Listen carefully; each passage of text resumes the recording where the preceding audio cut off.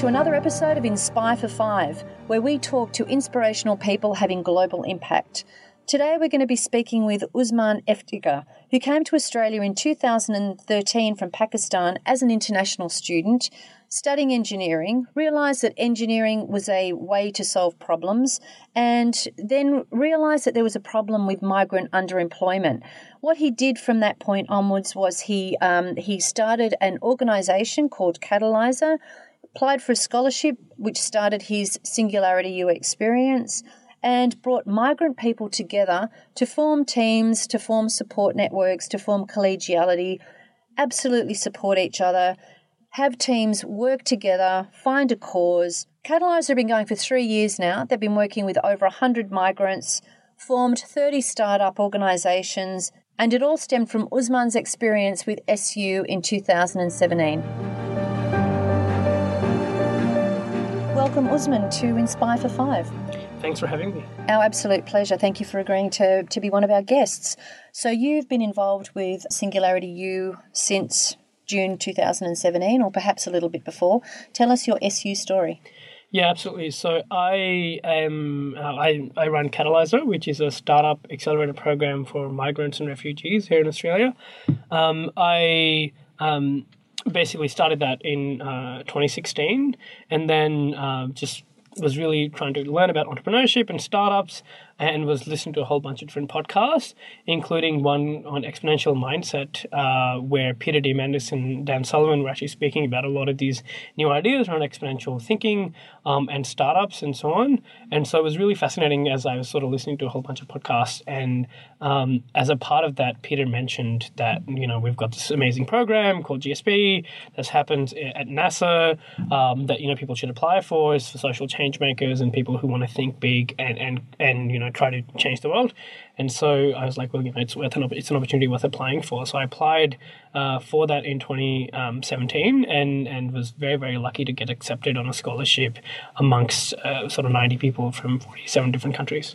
And that took you to headquarters, SU headquarters, NASA Ames, Palo Alto, and you had, from all accounts, a remarkable experience there. So my second question to you, we've had our past Global Impact Challenge winner, James from Marine Futures Lab. He's already been a podcast guest for us. His thoughts were, or his experience at the first part of his experience with SU at the GSP, was that he had thought that he was thinking big initially, but SU just pushed him to think bigger and bigger. Did you have a similar experience? Absolutely. SU makes you, think outside, not just the box, but outside literally the earth. And that's because, there's so many amazing people who have actually not just talk about creating change and doing work at impact or impact at scale, but they've actually done it. And so it's really inspiring to be amongst those people. I mean, there's a tinge of that is due to Silicon Valley and the whole mindset in Silicon Valley of like trying to think really big. But I think the sort of unique value that SU adds is that it also talks about impact and also thinking about not just creating $1 billion, but also trying to help 1 billion people. And that's something that really spoke to me, not just from like the rhetoric, but also actually being there and seeing how people are doing that in like everyday life. So when you went into the SU program, the GSP program, you had an idea of what Catalyzer might be. And so where did that end up after your experience with SU, after you had completed the course and had the support for the 12 months? How did that change what Catalyzer was and what it has become? Absolutely. So Catalyzer, when I went in, was, as I said, an accelerator for migrants and refugees in Australia. Very humble beginnings. We were working with 5-10 startups every cohort. One of the sort of first things that changed was trying to think exponentially and thinking about how do we grow and scale. So that was both to direct scaling, and we've taken in now 100 migrant entrepreneurs so far, and have created 30 different startups in the last couple of years. What we've also done is that we've tried to really come up with this message of how do we grow and scale our impact beyond Australia, and looking at the problem of the migration and refugees globally, and sort of gone into other countries like Canada, UK, Germany, and mentored some of the sort of similar organizations there, collaborated with them, created a global network of migrant refugee entrepreneurship, have been a part of a UN panel with the World Investment Forum, where I presented last year to talk about this whole new idea around migrant refugee entrepreneurship and how that can solve sustainable development goals. So there's a lot of stuff that has been happening, but it's mostly just like changing that mindset that's so important to think at a global level rather than just focusing on Australia or Sydney in particular.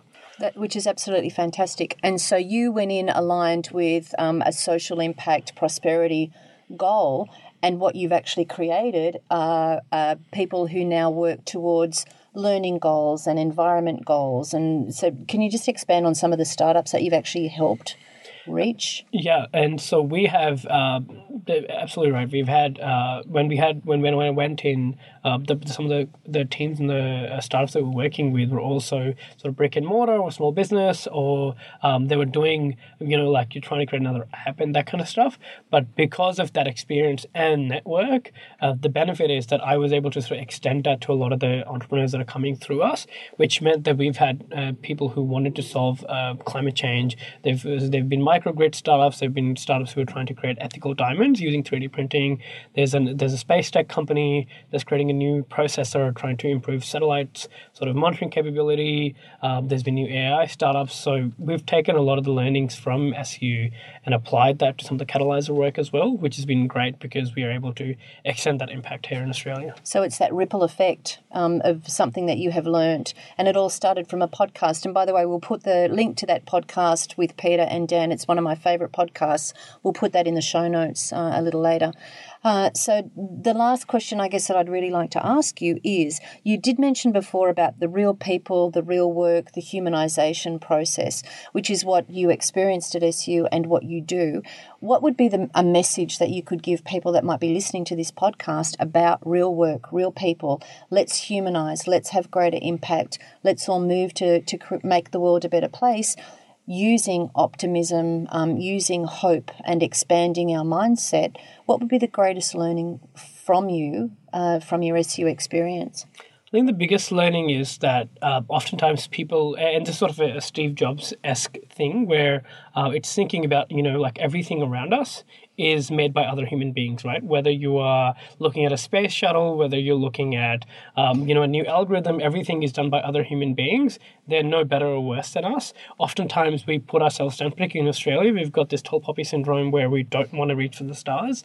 Whereas I think that we all have that capability in us if we ask the right questions, if we surround ourselves with the right people, if we really want to make that impact, we just need to sort of start taking action, start small. But, the guys is not the limit these days, right? Like you can go to space, you can do a lot more work, and you can really try to create that impact that you want to have. And that's why SU sort of that the mission is so great. It's like thinking about how do you positively impact 1 billion people over the next 10 years.